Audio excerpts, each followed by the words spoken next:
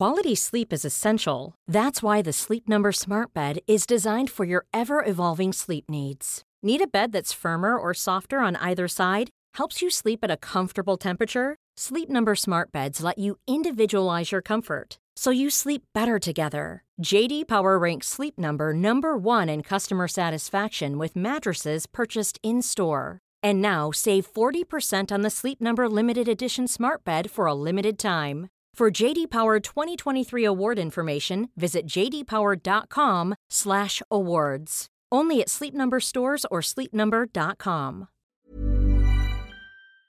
They say it takes a village to raise a child. I'm Catherine Ryan, and here we draw on my conversations with experts on 9 to Noon to help you navigate family life. Former Families Commissioner and psychologist Dr. Jan Pryor and her husband Jim lost their baby son, Alexander, 37 years ago. Alexander was their third child, just 4 months old when he died, leaving the family floundering in a gaping hole of grief and loss. Nearly 4 decades later, Jan Pryor has written a beautiful book about Alexander's life and death and what she's learned about living with grief. It's called After Alexander. Jan, good morning. The book based on your diaries from the time when he died, 37 years ago now. Why did you want to write the book and now? I didn't want to write a book at the time. I've always been a scribbler, and I've always found writing a way of understanding an experience. And as I came closer to retirement, I realised that the story was still there, kind of wanting to be written in a way. And I also realised that if I could tell it, it would be not just telling the facts of a child dying, but it would be opening up this whole experience for other people who have very similar experiences.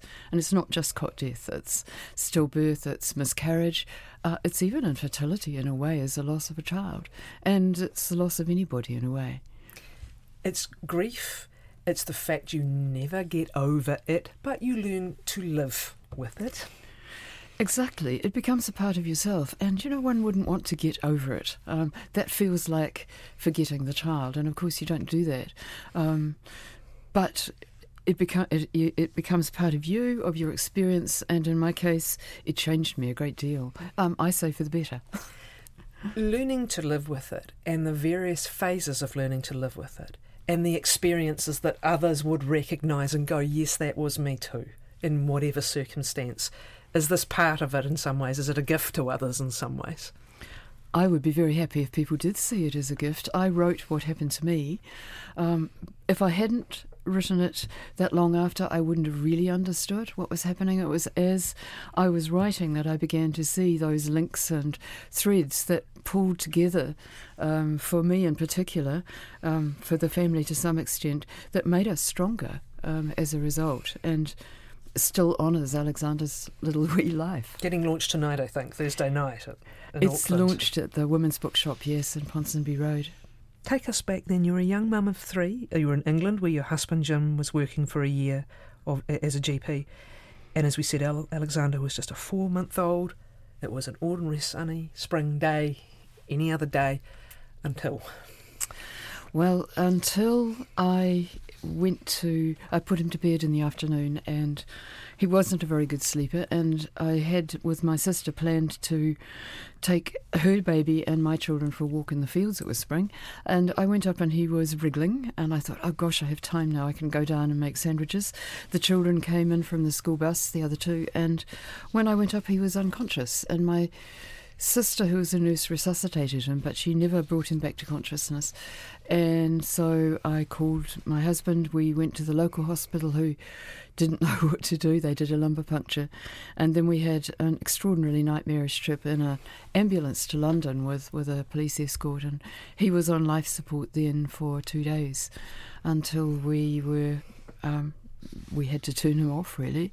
This is not the usual experience of cot death, by the way. Most people find their babies in the morning dead. That didn't happen to us. Unfathomable. There aren't words to describe the experience in those early moments, hours and days. How can you best describe the early time, realising your beautiful little boy was gone? Do you not even get to that point for a while? You don't, because we had 2 other children to protect and look after and love and hug. We had things we had to do, which kept us from really realising. We were in shock, I think, but we behaved like automatons. There was a post-mortem, and then we organised a very inadequate funeral at a crematorium. And it was after that, when I was back in the house and the children were at school and Jim was back, that I realised just the shock really set in, I suppose. It must be a dream and nightmare going through all those stages, and then you have what you describe as a huge Alexander-sized hole in your lives, and this is your reality. And again, in those early stages, what are the things that one experiences that you wouldn't automatically think of? The fear around your other children is one insight. The lack of trust in the world anymore. All of that. At the time, it was the difficulty that people had in offering any sort of comfort, and the difficulty I had in accepting it. And in the book I talk about people saying perhaps the worst one, which was, it was meant to be. I found that incredibly offensive. People tried, some people avoided me, particularly mothers of other babies. It was as if we were contagious. The people that were the most help were the people who said, tell me about him. What was he like? Describe him. And who hugged me a lot and let me talk again and again and again and again. You just want to talk. Most people don't do that because you feel as if you're imposing on people. So that immediate reaction and experience was quite difficult. But it was a surprise to me that after a few months I began to feel very lucky that I'd had this little baby, and began to feel some joy in having had the experience of him. That business of what people can say and do, I think that point you just made there is the vital one. People just want to talk about their loved one. They just want to talk. You're not doing them harm by bringing it up. No, you don't have to say anything clever. No. In fact, you're probably not going to say anything clever. It is just opening the conversation and letting someone talk. Yes. It's very tempting, I think, when you're comforting people to say, do you know that my grandmother had a baby who died, and then go on and tell you about that. One of the more difficult ones was our next door neighbour, and I talk in the book, who came over and said that, well, my cat died, so I know how you feel. People are trying, and I'm not really judging them, but what I'm suggesting is that you can do better than that when somebody loses somebody.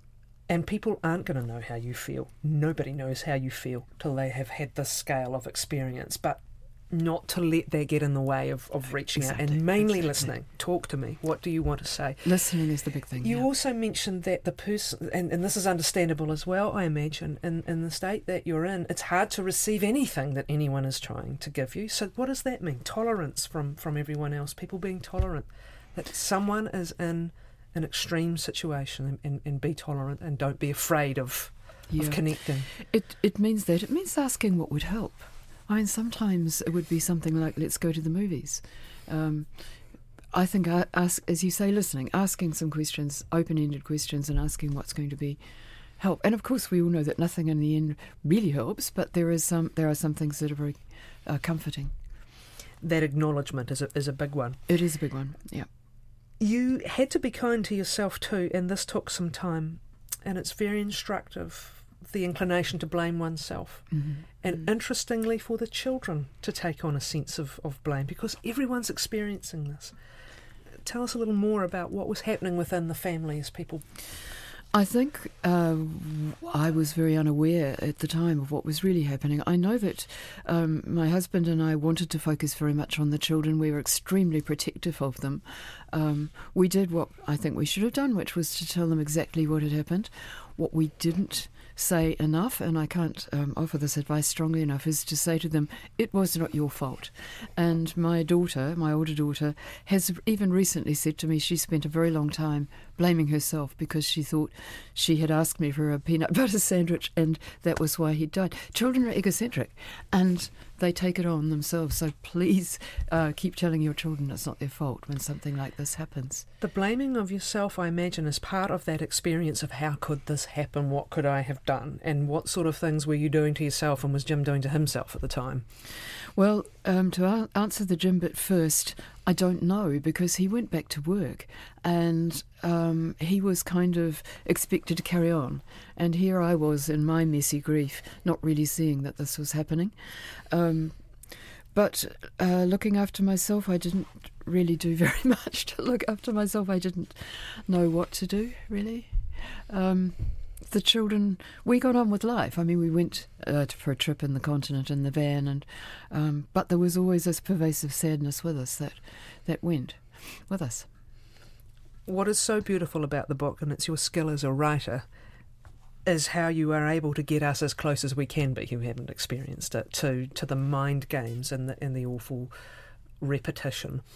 But tell me about the sadness and its pervasiveness, and then, as we said, over time, how you began to live with a grief that would stay with you, or a truth that would stay with you. One of the hardest things about SIDS, or cot death, is that there is no explanation. That's the definition of SIDS. There isn't an explanation for why your child has died. If my child had died of an infection or had been in a car accident, that would still have been horrific, but I would have known why. And not knowing why is very, very hard, and I struggled terribly with that. As you know, in the book, I explained that I'm, if not an atheist, I'm certainly agnostic, so I wouldn't and couldn't turn to religion as support. So I lived myself with that uncertainty of having no idea. I still don't know why. I have my own theories about it, which are to do with part of the brain not functioning very well, and I talk a lot about that. The sadness is just all around. You know, it's in the bed, it's in the meal, it's just everywhere. But at the same time, we were struggling as parents to make life as ordinary as possible for our kids. And it was after probably 2 or 3 months that I began to realise that the sun was still shining, that I'd had this absolutely delicious little baby, and that I was lucky, and I was starting to forgive myself, forgive other people, and realise that I was going to come through this. We mentioned the children, and you mentioned they need to be told again and again and again, it's not your fault, it's nothing you've done. How difficult to continue parenting those other children when you are in the depths of despair? It's adding a whole extra burden to the job, and were you conscious of that at that time? I don't know whether I was conscious of it, but I think in some ways it was a good thing. Had I been by myself, and I feel terribly for people who lose their first baby, that might have been even harder, yes, because at least I had a distraction with the children. Getting beyond the guilt is the word we'll use, but the guilt and the continuous questioning and the what-ifs and the whys, does that ease? Oh, yes, it does ease. It eases a great deal. I think the next big step in all of this was deciding whether or not to have another baby. And I think for anybody who's lost a child in this way, that's a very big question. I had to be very sure that I wasn't replacing Alexander, and I've again talked about that in the book a lot. The next baby was not to replace, and of course I knew I'd be anxious for the next baby, because it had happened, and so we had a very clumsy monitor for her, and I was worried, I was anxious, but I don't think I was over anxious. And when she was 5 months old, I took that monitor off her, and that was a wonderful moment, because I realised then that we'd all come through, and that we were going to be okay, that she wasn't going to die. As I said, also that loss of trust in life. Yes. You know, this isn't things that should happen to anyone. It certainly shouldn't happen to me, and you lose your trust. You lose your trust, but what I developed, Catherine, I think, was something I call vulnerable optimism. After I'd realised that, I read Viktor Frankl, who calls it fragile optimism. I think he calls it fragile optimism. Basically, it's a much greater awareness of how lucky we are, what a wonderful place the world is, alongside that real awareness that anything could change at any time. And I find that's quite a good way to be. All parenting is vulnerable. Yes. All parenting is a depth of love and connection and a dependence that someone else is going to be okay or you're not. This is just an awful extreme experience of that vulnerability, but that ability to live with it is, as we said, a critical part of the journey. And you found when Esther was 5 months old, you were able to live with it more normally. Yes. There was another thing, though. I think I realised, and this is very, very helpful, that I had, and every parent does, no doubt, do something that saves a child's life every day. And we don't know we do it because nothing happens to the child. But I think we have to reassure ourselves that we are good enough parents, that we stop that child from running out in front of the road or falling in the bath or whatever. And that's a very useful thing to remember. After a few months then, you began to see daylight again and sunlight again. Was it linear, however, or were there various times where you would go back into a despair? And what would prompt that? It was very, I could never tell what would prompt it. I became very comfortable with my life, but there were a couple of things that happened that just took me right back. And one I talk about in the book was when I was on a ward round in a paediatric ward in Brisbane, and we were a group of us, and we came to a baby who was dying for no reason, and the paediatricians were very, very puzzled and sad, and I suddenly fainted, and I spent the rest of that ward round with my head between my knees. I'm quite sure that was taking me back to sitting beside Alexander dying. So, but that was 7 years after, and do I still? Of course, I'm still a little bit sad. I'm not triggered like that anymore. The ripples of grief also that go out when something like this happens, and as you've become a grandparent, you've thought more about the impact on others, right? And again, it is so beautifully written with respect to being able to almost make us feel it to the extent we can, and we can't. But what more have you learned about the wider impact on family, and what more can we learn from what you've learned? I was very touched when my son Simon wrote to me as an adult and said that he thought it had actually brought us closer, that shared experience. That was a wonderful thing to hear from a grown son who by then was a father, so he had some understanding. I think the grandparent thing is very important, and we ignored it at the time. His paternal grandparents turned up the day after he died, and they didn't meet him, and they were there at the funeral. My mother was in New Zealand. She didn't get to meet him or see him. And as a grandmother now, I'm very aware of that link that is between grandparents and grandchildren, whether or not it's acknowledged. And presumably his grandparents grieved, but we were too enmeshed in our own to really acknowledge that. And I think it's really important that I said something that the rope that binds grandparents to grandchildren can be heavy duty, but too often it's severed without full acknowledgement, and I think that's true. You said it's changed you, and in some ways it changed you for the better. What came out of this that has made you who you are? I had to strip myself right down to what I really was, not what I thought I was. I had to come to the understanding that I have a core which is very strong. I had to realise the bits of me that I shouldn't be judging, and this is true of everybody, I think, that we do our best, and I'm strong for having come through it. I know myself a lot better. I'm not a better person, and I'm not a worse person, but I'm a very different person because I think I know myself so much better as a result of this. Not a good way to learn about yourself, of course, but that's what happened. Living with grief, and there is the acute grief as part of a process, but there is a grief that, as you say, will sometimes get you, or that perhaps you carry at a lower level. We learn to live with, and again your experience of that has been an acceptance in some ways, an acceptance at different times that this is part of you, and as you say, you don't want to forget your baby. No. You want to be able to live with your experience of that loss. Again, is that really what the whole story is about? Yes, I don't want to give the impression that I spend every day being sad. I don't.